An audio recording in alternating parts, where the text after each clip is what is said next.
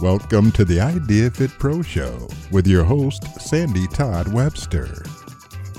Hello and welcome to our fitness family around the world, and thank you for joining us on another episode of the Idea Fit Pro Show. I'm your host, Sandy Webster, and I'm very excited to jump into our conversation today to catch up with the legendary Peter Twist. This man has not only helped to shape our industry over the past 25 years, he also has profoundly impacted Idea's path and that of countless fitness professionals, clients, and athletes. He has been a shining star, mentor, and beacon of positive energy for so many of us, including me. Pete has held many leadership roles in our great industry. In a CV with too many achievements to detail for such a brief intro, here are but a few bullets from his highlights reel.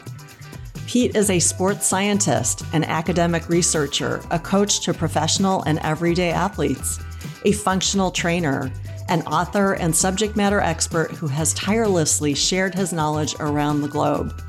He is an entrepreneur, industry disruptor, and contrarian. When everyone else is zigging, Twister is almost always zagging. Topping the list of his leadership traits are his boldness to blaze unique paths and his generous spirit. Once he does the heavy lifting and clears the way, he circles back to the trailhead and pulls others along with him. He is a builder of bridges and a true visionary. Stay with us as you're in for loads of inspiration from one of our best and brightest. Welcome, Peter Twist. We got Twister on the Pro Show today. All right. Great to be here and always great to join you, Sandy. Thank you so much for carving a slice of your day to join me and all of our listeners today. You're welcome. My honor. Just to kick things off, you were among the first subject matter experts I began working with at Idea 20 years ago. And I know so many Fit Pros have taken your sessions at Idea events and at workshops around the world, not just at Idea events. It's hard to believe anyone in our community might not know who you are, but for the benefit of the uninitiated, would you please start by giving us a high-level view of your professional fitness journey and just kind of give us the digest version of what led you from point A to where you are today? Wow, point A to today. Yeah, I'd be thrilled to. And I say I'm a physical education teacher. And I set out to study towards that, and then ultimately ended up creating different environments to still do the similar things within. And so I diverted from being a high school teacher to working towards being a university professor and university varsity ice hockey coach. And in attending conferences, met people from football who were strength and conditioning coaches of football. The first sport with strength and conditioning coaches. And of course, your individual sports like track and rowing, where the head coach were the trainers. They were working on their athletes' speed and power and had them in the weight room. That really interested me a lot. So I pivoted to a master's in coaching science to become a strength and conditioning coach, and also studied sports psych. Got hired into the UBC, University of British Columbia, was their strength coach. NHL after that, Vancouver Canucks, NHL ice hockey for 11 years. And because that's only a 7-day-a-week job, I also started a business partway along. I was getting requests to take care of athletes in the off season and other sport athletes. So I started high performance camps, seasonal, where I would train and develop pro hockey players, but athletes from all other sports. And that developed into 12 training facilities in 4 countries. And with that aside, which people with Idea can appreciate, I had a separate path that was around education. I do believe in building the field, helping set up others for success, not just my clients, but all of us. Mm-hmm. So I started writing education courses with, at the time, was a differentiated methodology. We launched the industry's first functional training certifications. In the year 2000, I think it was. And so we had education courses plus products, which are the tools you use to practice your craft, which were quite odd at the time. And so we kind of took off like a rocket ship there, since that was new and people had the epiphany, this helps us move. This is our human vehicle. We're training to move, not just for appearance. And went on a good ride to 33 countries with the education and products. And then after that chapter, it was more partnering directly with bigger organizations. So I partnered with Under Armour as their global education partner, IMG the same, the China Olympic Committee to help modernize the summer winter Olympic training and rehab. Spent about 5 years with my team checking China and brought IDEA over to set up IDEA China. So for IDEA China, initially it was one person, that was me, and then started to pull people on board. So that was a fun experience. And that's where it's taken me today. And then boom, we entered COVID and here we are. Wow. So you have not been busy at all for the past 25 years. You're one of these classic underachievers, I can tell. Yeah, well, somewhere in there, I had time to train myself and have fun and spend time in nature and party a little bit and learn things outside my industry too. So it's been a fulfilling path for sure. But I do believe in whatever level it's at, creating our path. Absolutely. Well, thanks for the overview. And yeah, you bet. I usually request a list of talking points from my guests. And of course, I asked for 5 and I think you gave me 10. But because you always have so much on your mind and, you're a very thoughtful person.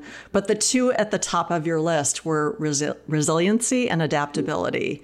Yeah. And I think those are 2 areas that many out there, not just in our industry, but in the world, have actively grappled with and worked on during this pandemic. Yes. Part of your story is that after 2 decades as a brick and mortar training facility for, training regular clients to elite and pro athletes, as you mentioned, you closed your doors of your really successful twist conditioning training facilities. This is like your flagship. I'm curious, how did you lean into being resilient and adaptable to make this monumental decision?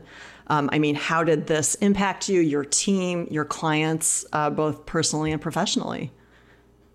Yeah, while leaning into it, with resiliency, and so it's the one thing, great difficulty and challenges, I think the one thing that binds all of us.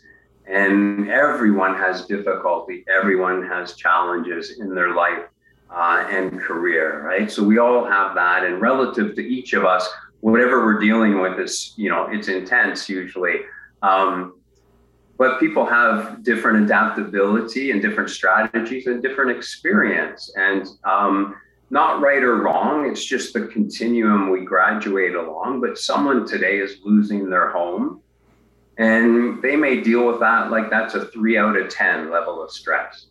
And someone else stubs their toe, and that's a 10 out of 10 for them. Mm-hmm. And they're still meeting friends to complain about it 2 years later, right? And so resiliency is a skill. So we have empathy that is real for everyone. It's not a right or wrong, but there's experience and to go into that. So I've had the opportunity, I've been around long enough and involved enough things and the way life goes. Sometimes karma, I actually believe in it. And other times it's like, what's this karma thing? Because I've had some intense and significant challenges, which gave me the opportunity to reach down deeper and develop strengths and shift my perspective and the lens I see through. So when COVID came, I was disappointed that our governments didn't see this industry as part of the solution and talked about us like we're part of the problem and need to be shut down. Mm-hmm. I don't view health the same as the government that runs a sickness economy, but that's another subject matter. as far as the challenge, the difficulty itself, it certainly wasn't pleasant. And everyone should know, like everyone, can get overwhelmed and upset and sad and disappointed and angry. And you can get the wind. It definitely knocked the wind out of me, Sandy. But as far as the decision, I listen to my gut, which I don't think is a gut instinct. It's a gut brain. It's pretty smart. And it informs my head brain. And my analysis was, okay, straight up. My analysis is that for different reasons, I couldn't see the North American population coming together in 2020 respectfully, cohesively, to commit to a game plan to see if we can get through this as best we can. Lots of people were just going to do whatever, and there was going to be all kinds of drama and negativity and stuff thrown on this versus coming together. So in my assessment or prediction of that, I anticipated COVID would perpetuate and go on a long time. I also saw that, hey, I've had business for 25 years and all of a sudden it's illegal for me to operate because apparently I'm part of the problem that the government needs to close down. And so with those knowledge there that the government's willing to close me down, open, close, restrict, etc. Number one, that's kind of like being a dog on a leash getting yanked around, which I don't enjoy. And number two, I can't create good business around that. I'm not selling someone a cup of coffee who happens to walk in today on my street corner. I'm marketing people from around the world to come and join us 6 months from now in a high performance camp and accepting their money. I need certainty for that. And number three, I don't think North America is going to come together. It's not going to go smoothly. And here we are, and that has proved to be true. So I'm happy with my decision. But my decision really was, look, let's say this goes on for 2 years. 2 years in our industry. I'm staying in our industry. I'm in this long term, and I'm going to keep coaching, training, teaching, and so on. But in the types of businesses I had, for me at my stage, my age, and how I want to live, what could I for 2 years get through that? Yes, I could. Would I have all the years and effort and financial investment? Would I protect that? Yes. There's a valuation of your company with Lyft that you're planning on selling at some point, and that's what you live off. Would I preserve that? Yes. But at the end of 2 years, what's my championship? What's my best case scenario? Surviving. Surviving. And is that 2 years going to be full of positivity and abundance and joy? No. It's going to be terrible. Right? And so I don't mind doing terrible to get through to a good result, but it's a choice. And I just said, what if I took those 2 years? What if I took those 2 years, instead of being shut down, open by the government and all the other North American chaos around this, and I applied all my energy and effort and focus to something else that the government can't touch.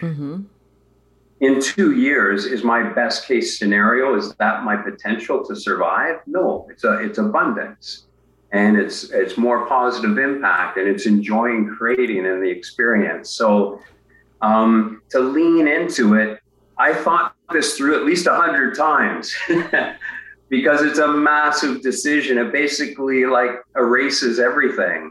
And every time I thought it through, I came to the same conclusion. I just kept thinking it through. And so I pulled the trigger and just closed down and started new. And you're feeling good about the decision. It seems, you look fantastic. You look happy. You sound happy. It seems like, you didn't take it lightly. This is your life's work and the life's work of a lot of people who worked for you.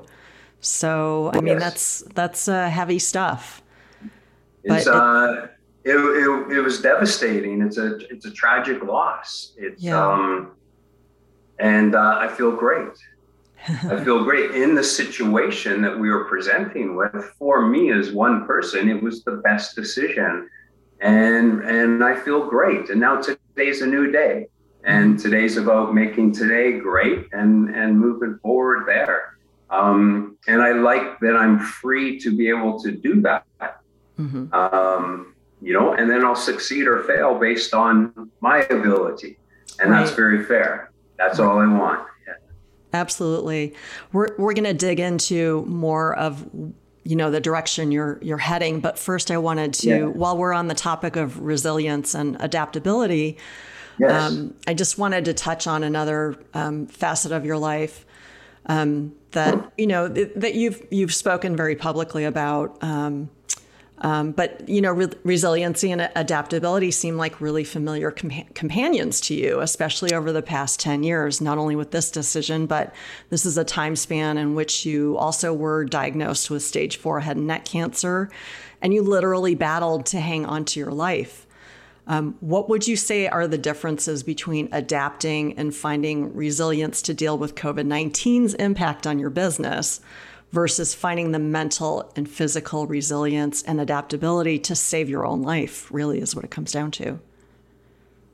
I'll share that. And when I did go through cancer, nobody knew about it. And then I only kind of started talking about it after I thought I was on the way to being successful and could give people that hope for themselves, as well as I started doing keynotes and noticed that people got a lot of value from it. They needed the tools that I learned and the inspiration. So you can't help but share what helps people.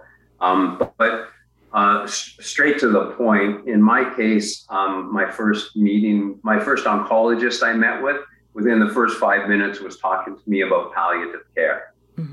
Thought my chances were zero. So who wants a coach that doesn't believe that you even have a chance? So he was fired after that first meeting. And I found a group that thought I had some kind of chance. And this is so important for your audience and the people they may train and coach and themselves. The reason that they thought I had a chance is because at the time, fortunately, I was my strongest and fittest ever. And even pursuing sport and training hard, you're building some kind of resiliency. You're building an I can do it attitude. So they thought energy, attitude, physical fitness, that I had more room to fall because I was starting higher up, and they could bomb me with more radiation and be more aggressive in treatments. And I might be able to hang in there because the treatments are going to kill me while they're killing the tumors. So which one can outlast? Right. And I'm here. So I did win, but I won by, I say, a thread. You don't have to, I didn't crush cancer. I crawled across the finish line. And you don't have to crush your goals. You just have to stay in the game and make it through the finish line for anything in life.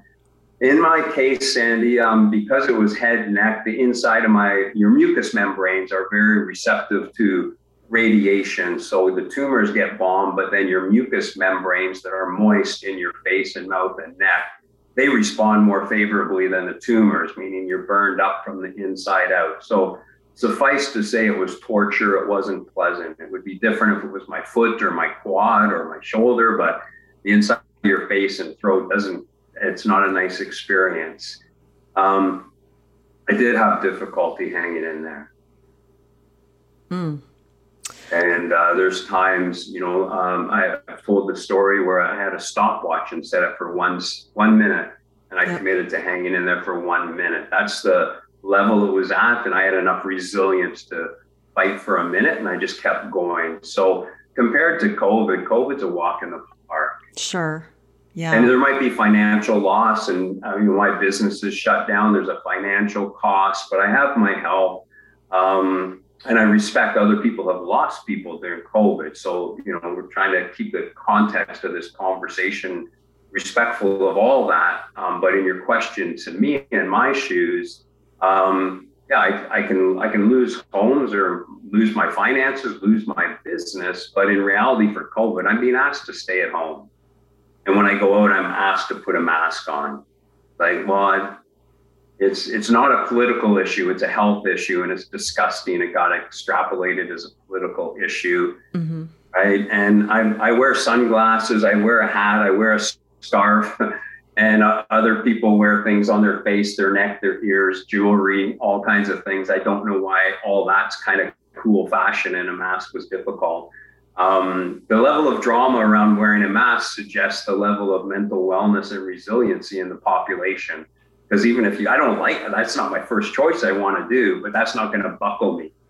It's not going to buckle me emotionally and mentally. Putting something over my mouth to walk into a store and out is not going to buckle me. So sitting at home, having degraded finances and business, and going out and having to wear a mask, that's not difficult in the big scheme of things. That's my answer. Yeah. Wow, Pete. Thank you, first of all, for sharing, such that really personal, just horrific journey you went through. And I'm so glad you did crawl across the finish line to be here with us today and into the future. I'm just really, really grateful that you're still with us. Having observed your post-cancer journey, I've been really thrilled to see you walk the talk, living and living your living style turned to be more of a holistic health message. You're super in tune with prevention versus sick cure, as you already mentioned, and also how focusing on nutrition, recovery, strength training, mindfulness, communing with nature daily can foster resilience. So first of all, in your own words, how do you define holistic health? And then, as pertains to our industry, do you see this as the direction we should be heading? Yeah, well, thank you for that. And for, previous to my cancer diagnosis, I did most things to the extreme. And someone in one of the mentorships I was hosting up at my cabin up the fjord, said, have you ever thought about restoring and resting to the extreme?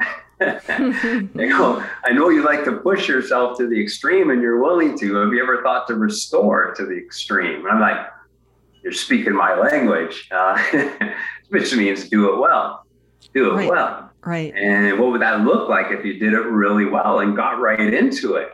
And so I have, and for me, holistic health is, number one, oriented more towards natural.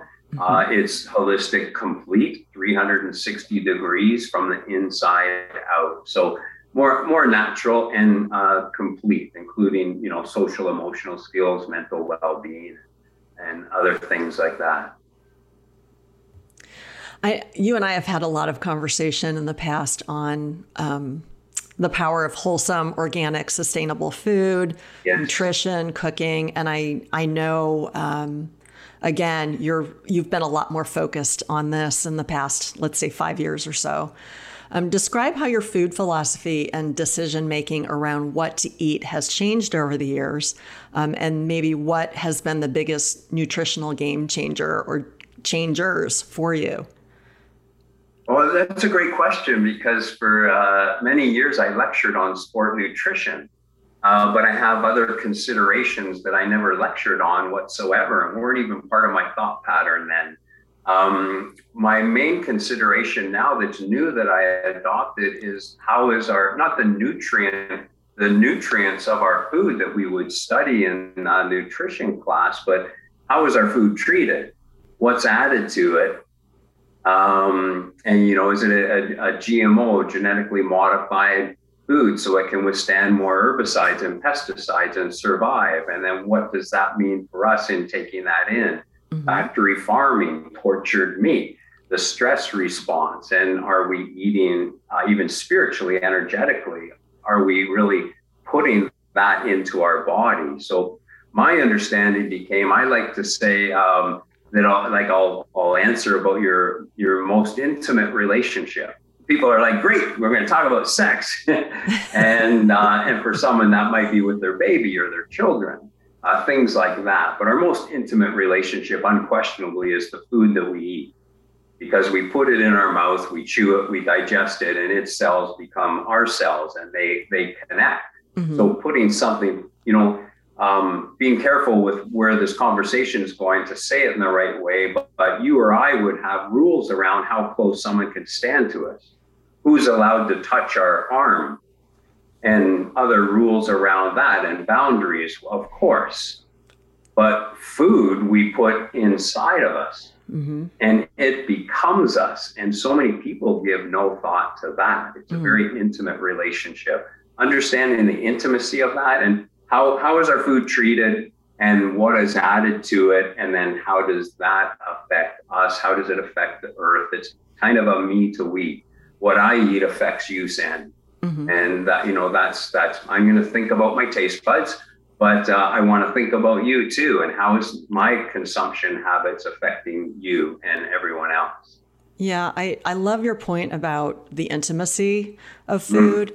And I'm just going to take it one step further as, somebody who loves to cook, who has studied culinary arts, that to be the person who is presenting the food that someone is then going to put into their mouth, that you've thoughtfully prepared this, you've seasoned it, you've thought through the sustainability, the healthfulness of it, et cetera. I mean, it's a really, it's very intimate for me to feed people I love. I mean, it means a lot. And I love that you use the word thoughtful. That's a key word. Yeah, absolutely. So I could go on and on about food, but I have a zillion questions here for you. So all right. I'm gonna move along to another topic that you and I have talked about over the years. Yes.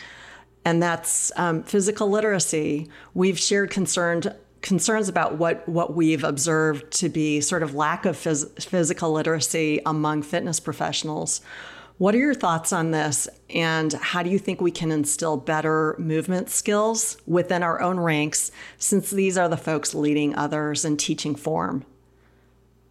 Yeah, it has been a concern of people coaching, training, instructing, and then the clients and what clients are receiving and what our industry is focused on, what we're marketing.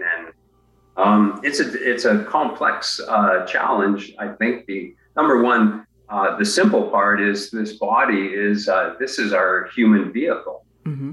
That, this body carries us and, our mind and our spirit and our soul and so on. And of course, like many people have, I could be paralyzed and in a wheelchair, and I could create my most abundant and fulfilling chapter with that, and there's other many attributes, someone's kindness, their intellect, that aren't directly related to movement. However, overall, for 8 billion people, most of this movement is life, and this is our human vehicle. So if this body is pain-free and confident and is kind of my all-terrain vehicle, and you invite me to do anything, I can say, if I want to join you in friendship, I can say, yes, that would be great. And if my body stops working, I might have to say, oh, no, I'm sorry, I can't. Mm-hmm. So our world expands or shrinks based on our movement skills and how well we find joy in movement, success in what we do, and so on. So it affects everything. And I don't know, Sandy, our industry, as we know, or those that monetize our industry, have marketed fitness to consumers as weight loss through restriction and exercise as being a punishment for eating, and very heavily on appearance. And I respect everyone's goals. Someone could come to me and they want to get rid of some cellulite and they want to lose 30 pounds and they do want to look better. That's all good. But that gets them into exercise. And, we peel back layers. Any trainer, any coach that peels back layers of their clients keeps asking, but why, deeper why. It comes down to everyone wants to experience positive emotions. I'm a father. I've got 2 daughters. I'm not going to the beach because I need to take my shirt off. And I'm insecure because I'm 80 pounds overweight, and they want to kick a soccer ball around on the beach, and my knees hurt and I don't have the strength and I have pain. But I might say that I want to lose weight. I might say that I want to look a certain way, but what I really want is positive experiences with my daughters in that activity. So we feel love and joy and happiness. It's about trainers and coaches are so powerful because we deliver positive emotions and positive experiences for people. And so the shift, consumers don't even understand what our industry is about for the most part. So there's a massive shift in the public space and professionally, I think. And there are, when you go to an IDEA conference, there's things on that are related to physique. There's things related to weight loss. There's things related to appearance, sport performance, function, rehab. IDEA does a great job checking all those boxes. But then the marketing from that is usually based around appearance and weight loss, and the consumers' average perception of the industry is that.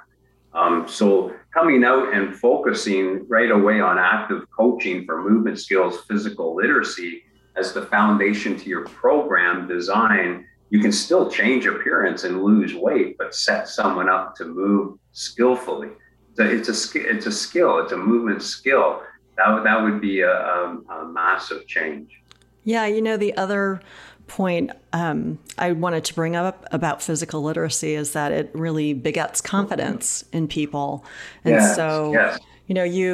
you can gain a certain swagger when you do some good skaters or you learn some new choreography in a class, to be able to, have confidence in your body to perform that way.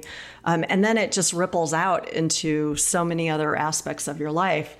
If you have confidence in your movement skills and in the strength of your body, you're just going to be a more confident person in general, I think. And that just ripples out into the world as, your demeanor is probably happier and kinder because you're feeling good about yourself. 100%. That's where your happy swagger comes from. All the great functional training you do in San Diego, which is awesome. It's and I'll say, because it's very, very popular. When we started running our high performance athlete camps long ago, small group training didn't exist, and all we did was small group training because we're training teams. And from a team sport environment, when you have even just individual athletes come, you group them together as a team and you train as a team. Yep. So I trained small group in team type training for over 10 years before I ever did a one-on-one session. Mm-hmm. And, coming from that way, we were focused around movement. It was anaerobic based because it's sport, anaerobic and strength. So that's leading to HIIT training. And HIIT is very popular of trainers in the industry for clients, and it does get some great results. But you're also taking people who don't move well and putting them in an environment where they're going to train under fatigue to get the biggest metabolic blast, mm-hmm. to burn fat, to get fit. And so they bring in poor movement skills and they're training fatigue. And so it's even worse. And so my heart says that anything gets someone moving is a good thing. Mm-hmm. Today, anything that gets someone moving is a good thing. That's from my heart. My brain says that's not correct. How we move matters, because you, myself, and 3 of the listeners, we could have 5 people in a group and we're all going to do the same program. But how we each do those exercises, right? There's no exercise in the world that improves the human body. There's no exercise. It's how you move inside the exercise, how you do it. So someone's going to get no results. Mm-hmm. Someone's going to get injured. Someone's over time is going to develop pain and dysfunction. Myself, maybe I do some things well and I get a little bit of results, and you do things meticulously and you get excellent results, all with the same exercises and same program. So how we move and how we coach people to move, and do we have that ability? And I'd say overall that, that's not a common ability. It would be a great addition. And it's not, and same as your food, I would use your food prep for your friends and family. I would use the word thoughtful. I love it. Is this thoughtful movement, right? And that would be a good way to the quality of improving our movement skills. I don't think weight loss should happen in the gym necessarily. If we improve movement skills, I'll have a human body that works. Then I'll go and live a more active life with that confidence that you emphasized. And in my lifestyle, that's where my sustainable weight loss or body composition happens. In the gym, I'm getting the body that's capable to do that. That's right. My philosophy, my opinion, as one person. Yeah, in the past couple of years, I've noticed that when I watch some of the mobility stuff that you're doing online, on social media and such, you certainly have been a champion of explosive length strength stuff, but I've loved that you've kind of slowed things down, and I see you doing things really deliberately with Vipers and super slow-mo and just realizing, wow, just the control, the muscle control it takes to do some of the moves that you're doing. It's been really fun to watch and enlightening. And I find myself just kind of slowing down in the gym sometimes and just enjoying that process of feeling my body move and be successful and trying to understand what's linked to what. And I don't know, I think if you can slow yourself down a bit, to pick apart what you're doing, to dissect it, you can really kind of nerd out on it in a fun way.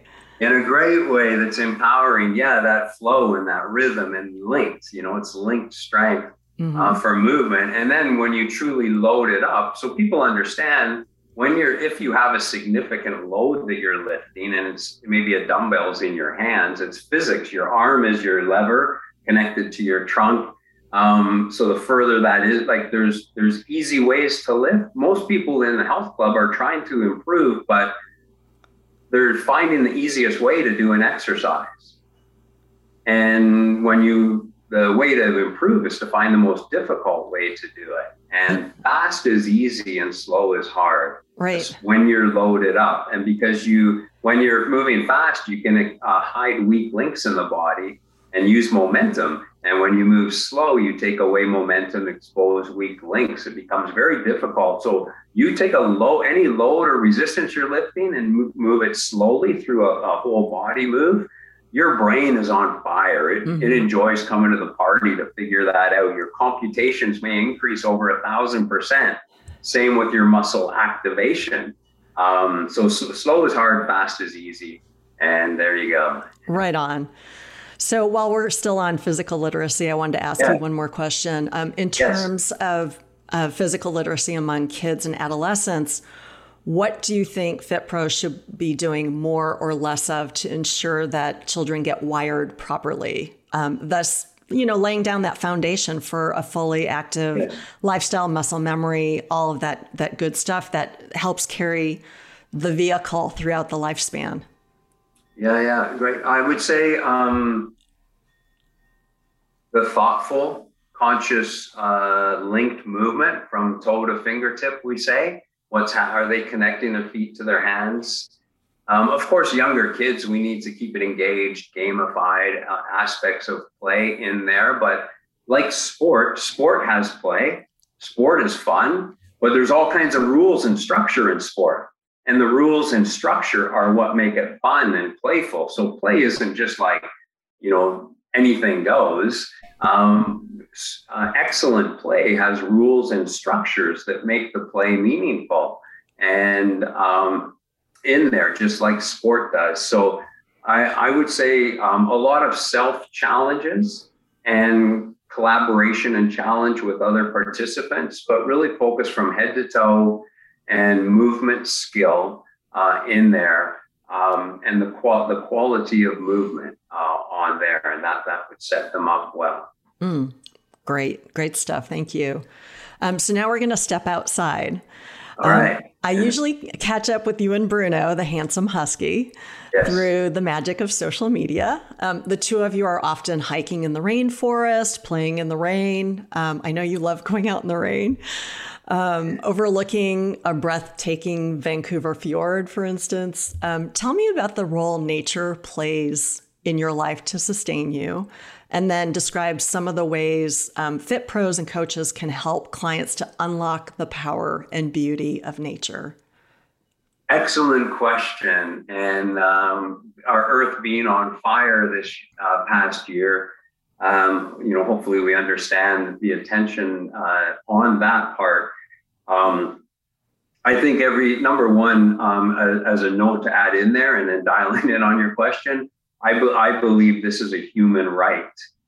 Every child in the world not only has the right to safety and education, but they have the right to clean water. They have the right to fresh, clean air. They have the right to food that has nourishment from nutrient-rich soils, and so on. It's a basic right. If I'm religious of any site or spiritual of any kind, probably my entity I believe in created the earth.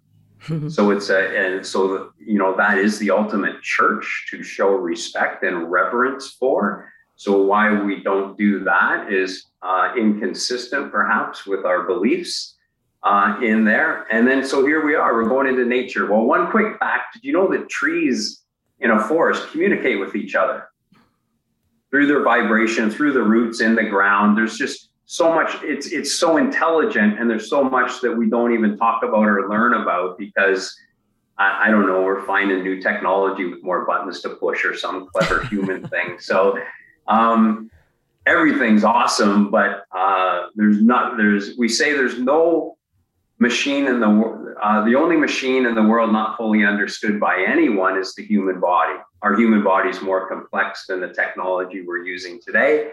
And there's no human clever enough to replace the earth and our food and water that nourishes us and so on. So your brain on nature, Sandy, is very happy from the vibrational level. And there's just the forest and the mountains are alive. They're so alive. They're so healthful.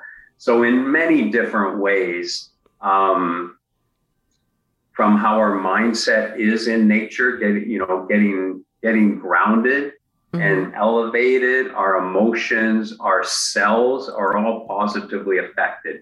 We can take you and I and measure ourselves, do a cell biopsy and measure ourselves, go into nature for a couple hours and come out and do the same. Our cells have changed. They've improved.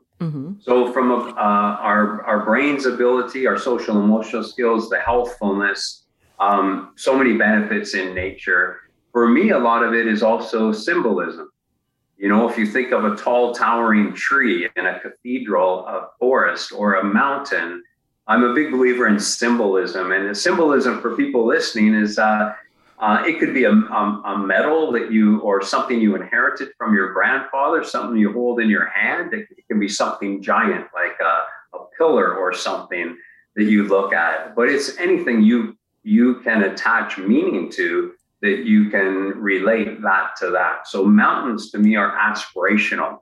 We climb up and then of course there's valleys in between and so on. And so the words I affix to the elements of nature are positive things that, bring me strength and self-belief and so on.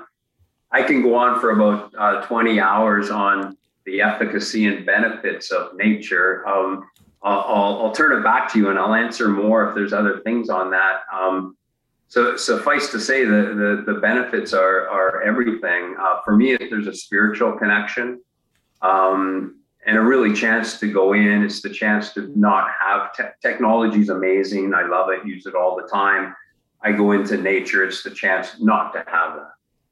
And it's the chance, it's you, your feet in the soil. We know motion creates positive emotion. Nature creates positive emotion. You put the two together. It's a chance to be really not just go in and I used to just hike and run at my fastest pace. I go in at night in a rainstorm with a headlamp running through the dark in the rain. And it's so raw and genuine. You get really conviction from that.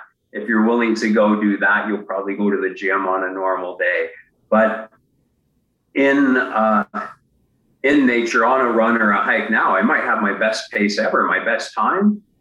I might see something that's amazingly beautiful environment by a waterfall or a view. I'll interrupt my best ever workout and stop and stretch and meditate and appreciate, feel grateful, be present. And those things that we can forget about in a busy life. In my opinion, everywhere I travel in the world, there's awesome people, lots of awesome people.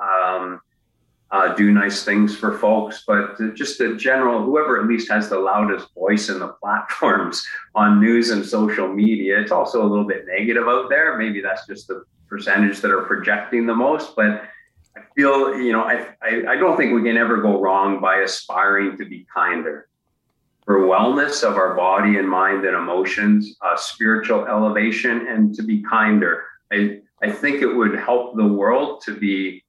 I think COVID was an opportunity to shift to healthy, sustainable, be kinder, be respectful, and things like that. And I think nature facilitates and nourishes those type of attributes that I think the world would be served by, whether we agree with that or not as individuals, we sure are. And it's a conduit to happiness.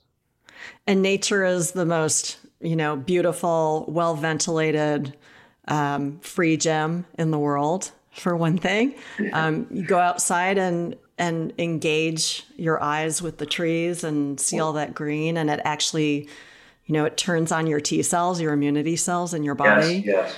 Yes. Thank you. I have a couple of great memories with you. When I visited Vancouver, you've been kind enough to host me and my husband on a couple of hikes. Yes. We've done at least a part of the Grouse Grind in North Van, and we did Squamish Chief one time, which has one of the most amazing views of the. I don't know if it's the ocean or fjords or what were we looking at from up there? We were looking at, so those to visualize it, on one side of this mountain is a sheer rock face, and people travel from all over the world to climb it. And then up the backside, you can hike through the forest. It's very steep.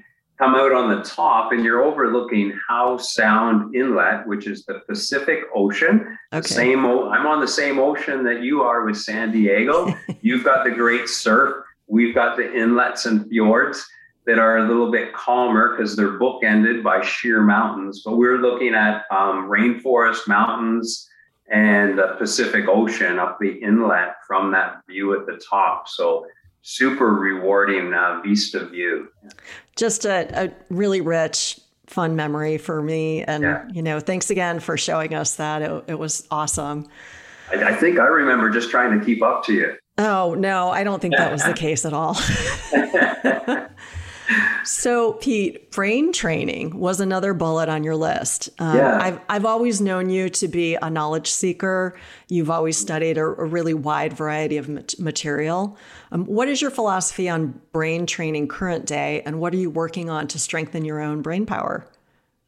Yeah, brain power. Well, we talked about kids and physical literacy earlier, and if you look at all of us when we were little, going through our growth and maturation, our skeletal system, our bones get longer. Then we're a little older. We have the right circulating hormones to get muscle girth and that kind of strength. But before all that, there's a peak rate of neural maturation, meaning, our brain development and all the neural pathways to all our parts of our body.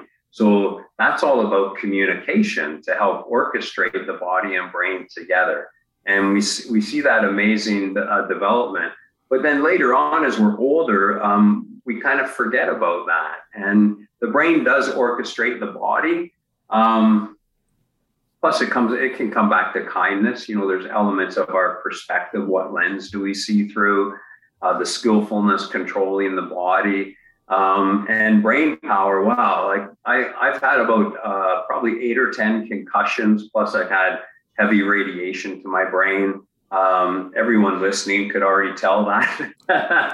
And hardly. So brain health for me has been a focus of both how do we give kids an excellent start? How do I help athletes win on the world stage in the Olympics and professionally, being more skillful because their brain orchestrates that? What does that mean from health standpoint? Alzheimer's, dementia, brain injuries. How repairable and restorative is it? And, goodness, if I can think a little bit better versus the opposite in anything in my life, I would certainly take that. I'm sure we can all think of mistakes we've made in the past, or even how you show up and, whoops, I reacted poorly. And, how would I approach that again? Our brain development is just endless. It's not so much knowledge, it's how you think again. Mm-hmm. So that for me, because of what I've been through, I'm really paying attention to, when I'm 110, which I'm aiming for, I hope by 70, my brain is still working, and goodness, this can't be the best my brain can work. Can we develop it? I can develop my bicep. I can improve my movement skill. I can improve my lung capacity. Certainly I can improve my brain. So my focus is, again, health and longevity and peak performance, and what then help our brain restore, what helps it improve, what helps its cognitive performance. Mm-hmm. And just in terms of knowledge seeking, for my own curiosity, what books are you reading right now? Well, I think an easy read that's interesting, that's science-based, that I did read and am rereading, is Your Brain on Nature. Okay. And it's kind of, you get through it and it's kind of like, well, a lot of that was common sense, but people aren't really following the common sense. So it's good to read, and it's science-based, but it affects it talks about how our brain, the science of how our brain is affected from movement in nature. We talked earlier in the podcast, Sandy, about I mentioned launching the industry's first functional training certifications, and it was predicated on integrating balance, strength, movement, core in every inch of every rep, every second of every drill, for the effect of more muscle activation, more skillful movement, and more brain computations. So all of the exercise that I formulate is predicated on, does this invite the brain? Does it force the brain to come to the exercise party more? Mm-hmm. You and I go for a walk in beautiful San Diego. Our brain doesn't even really need to be there. We can be having a conversation and laughing, and look at the gym. You go to a gym and there's televisions on the wall to distract the brain from the exercise. That's weird. That is weird. And maybe it's okay, but you're doing something, you're running at a slow pace or a walk pace. So you've already learned how to do that. Your brain doesn't need to be present. You've automated it. But I believe exercise, the majority of my exercise, I want to be in a cognitive state where my brain has to think its way through and communicate more with the body. Improvements about communication. And so the more we can structure exercise to not only invite but force the brain to make many more computations, I think that helps our intellectual ability and learning ability in school. And again, back to the movement skill. So my focus, to bring that to a close and pass, is the repairability of the brain, sustaining health, what's our potential of it, and what's the role in exercise. I think exercise is the most powerful way to improve your brain. Yeah. In how it thinks and its robustness and so on. And then you're going to go to school to memorize what you learn. But that's not actually, the key thing about your brain. Can I say quickly, there's when you look at dementia and Alzheimer's, one of the preventions, which is a good thing, is for people to do crossword puzzles. Mm-hmm. Well, sitting thinking and holding a pencil and writing something down helps your brain against dementia and so on. What with doing something similar, but now you're moving your whole body in a more complex movement task, right? I think it's just amplifying. Yeah. The potential of exercise is amazing on that side. I love what you did there by putting together the last 2 points we talked about in the book that you just reread. So it's Your Brain on Nature. Is that what you said? Yes, I did. Okay. Yeah, that was a great way to sum up that conversation. So I'm going to switch gears a little bit here and we're going to head overseas to China now. Pre-COVID-19, I know you spent a lot of time in China. I mean, a number of years, actually, back and forth, working with the Olympic Committee on conditioning programs for Chinese athletes. Catch us up on where things are with your work in China and where you see it going post-pandemic. Yeah, in China, I partnered with the China Olympic program leading into Rio for summer and Korea for winter to help modernize how they train and rehab, and then place strength and conditioning coaches and physiotherapists and different specialists that were there full time. So I was there each month for that. As COVID hit, people were either going to be super locked down there or leave. So most of us went back to our countries, and that involvement essentially ended during COVID, not logistically feasible. They've been focused in Tokyo with the delayed Olympics, and the way China is and the way probably USA is at the very top level of Olympics. The first day that they were back in China, the head of the Olympic program gave me a call on a Sunday here, looking ahead already. They had great success in Tokyo. They were celebrating. There was a nice call about their success there, which I appreciated. And I value the opportunity to congratulate them verbally, given COVID, that I'm not there. And I got invited back to, resume that process. And we concluded that January, I'm not traveling this year. I'm living local for the first time and keeping it simple. And I'm focused quietly working on my game plan for what's next. What you focus on grows. I don't want to get distracted. But January is the earliest that travel might go smoothly, and it's predictable and it's consistent.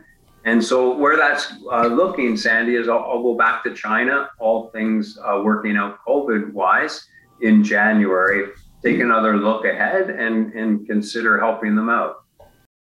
Well, Pete, congratulations on the success that the Chinese athletes had in Tokyo. That's, I'm sure, in large part to some of the conditioning programs that you put into place there. That's got to be really gratifying.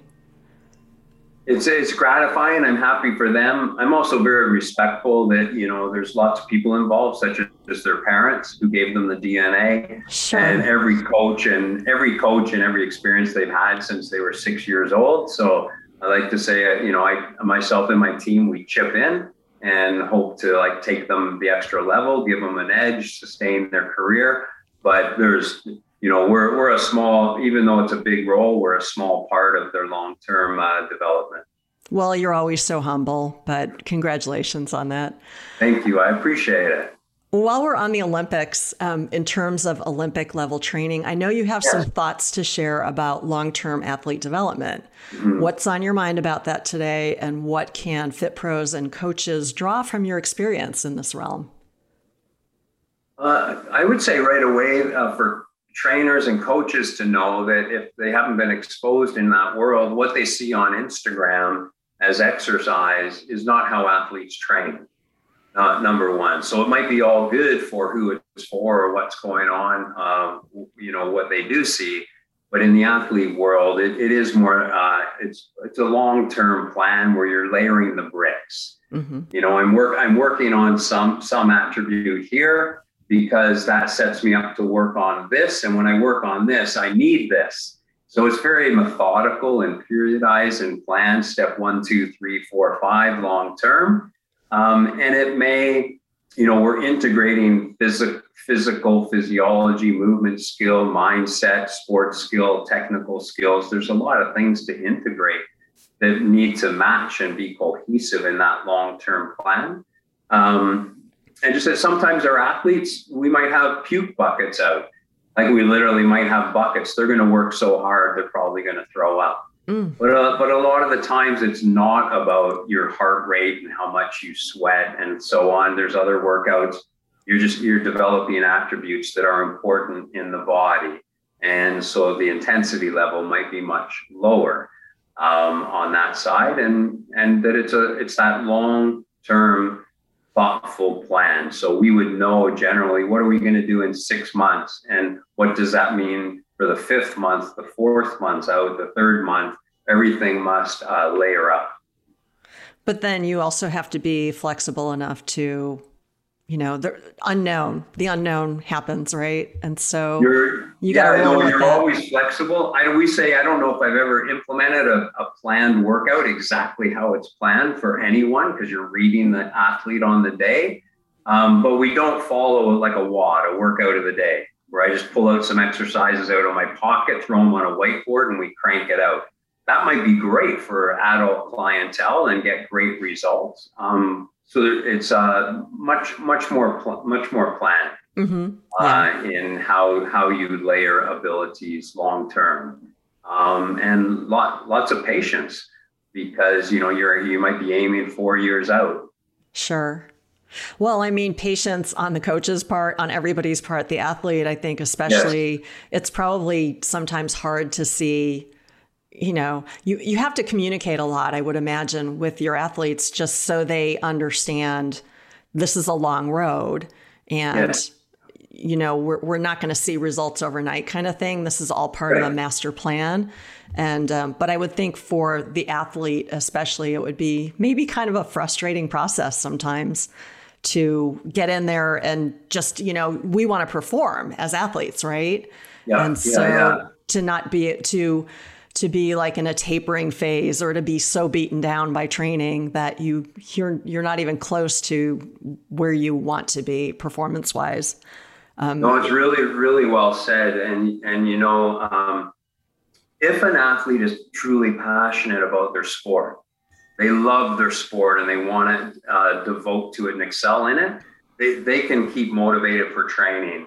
If someone is in their sport because they were identified through talent identification when they're 8 years old, that they're custom made to be a swimmer, but they've never really been passionate about swimming. It's just what they're made for. It's much more difficult in that side. Another consideration is with, the Olympics are every 4 years. And of course there's world championships and national events and so on, but the important competitions are spread far out, so you can really focus on development long term and do the right things. But in, say, North America professional sports like ice hockey or basketball, they're playing multiple competitions a week.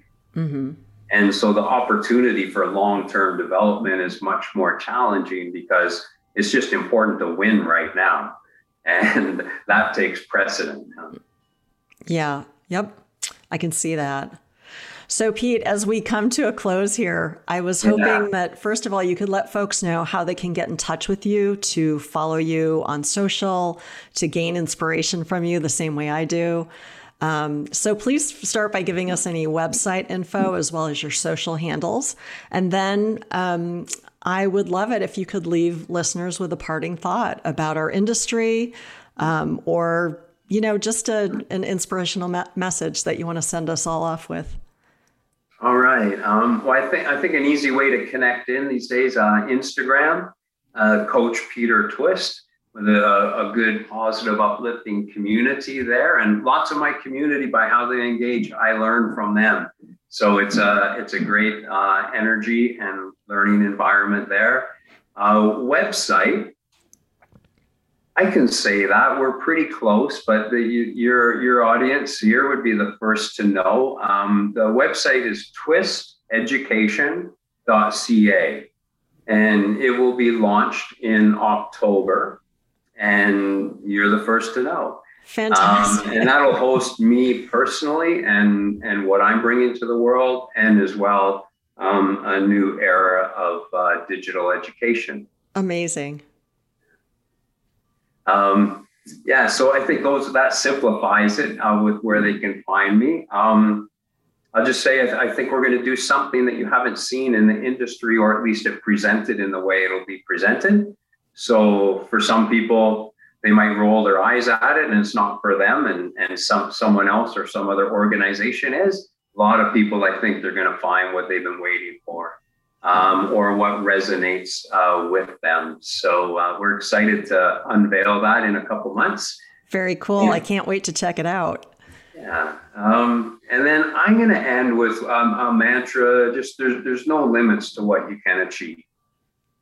Like there really are no limits other than what we impose on ourselves. There's lots of difficulties and challenges, but no limits. So be resilient, be adaptable. I'll remind folks that upon COVID, lots of stuff coming to a halt. I normally just keep going. I didn't. I got the wind knocked out of me. Mm-hmm. This was devastating. Plus, I thought it would be valuable to pause and observe. And before I jump in with both feet hitting the ground running, let's see where things are going. Mm-hmm. And what's happening, and get information, and I can restore and regain my energy. And so it took me a while to get back up on my feet with the zest you need to really go for it. And I honored myself with that self-care to give that. And then here I am. I'm ready to rock and create a great life chapter and help set people up for success in ways they need and impact their career and their clients. But sharing that from an authenticity with people. With that being said, be resilient, be adaptable. There's no limits to what you can achieve. Peter Twist, there's no one who compares to you. I feel so energized by your positive light today. I'm so grateful for your time, your insights. Always a pleasure. Thank you so much. You're welcome, Sandy, and thank you. I'm a big fan of yours, and I'm just waiting till a plane can land, or I can jump out and parachute in for a wonderful, helpful, holistic, organic meal, breaking bread in friendship and good spirit. I'm gonna keep that on my radar until we can sit together and enjoy that in beautiful San Diego. I will too, Pete. Thank you so much. That'll be a really fun day, a very joyous day. Absolutely. Indeed. Yeah. All right. Well, thank you again, and take care of yourself. Love you. Yeah, I love you too, and all the best to everyone who's joined us. Take good care. Bye. Well, that winds up our conversation with Peter Twist. Check the show notes for details about getting in touch with Pete and for any other resources mentioned on today's show. If you're not an IDEA member, learn more about how IDEA Fit Plus membership is truly the mastermind asset that Fit Pros everywhere are choosing to push their careers forward. If we can answer any questions about how you can enjoy all of IDEA's incredible benefits and career tools, please visit ideafit.com or call our Inspired Service team at 1-800-999-4332 extension 7. This is Sandy Webster signing off. Until next time, stay positive and keep inspiring the world with your special magic. Don't ever forget that you make a huge difference in the lives of others, and that IDEA is here to support you in this critical purpose. Thanks for all you do to make the world a healthier, happier place. The IDEA Fit Pro Show is part of the Outside Inc. podcasting network. Many thanks to our executive producer, Jordan Leeds, and our engineer and editor, Mike Hilding. Copyright 2021, all rights reserved. Reproduction without permission is strictly prohibited.